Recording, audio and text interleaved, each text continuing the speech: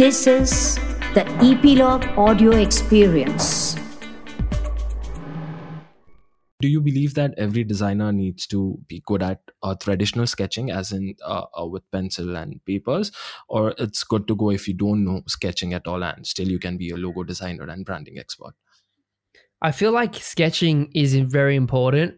I remember in that course that I did, we actually had a class called life drawing, and we had to people would come in and would sketch them, which was interesting. They'll do different poses. We also practice sketching our classmates and also objects and stuff. And that was for an art. It was sort of an art class, but it was part of design. We learned how to sketch and the importance of that. And I read so many books, even people like Aaron Draplin. He talks about get on paper, and even in the book, yes.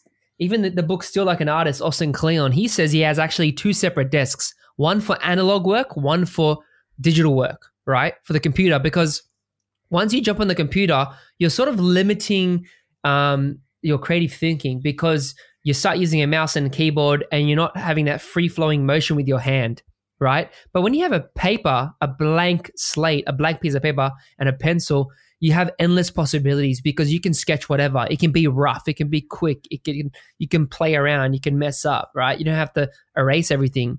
And I feel like, doing logos and branding, learning to sketch your ideas is way faster than going on the computer and starting to mess around with shapes. It's actually better go on sketch heaps of different ideas, and you most likely will land on a good idea, because you need to get all the junk out of your mind first. When you sit down to work on a project, you got to dump all those bad ideas on the page. And then after you're sketching for a while, then you'll find something that really clicks and hits the mark. So I feel like every designer should learn to sketch.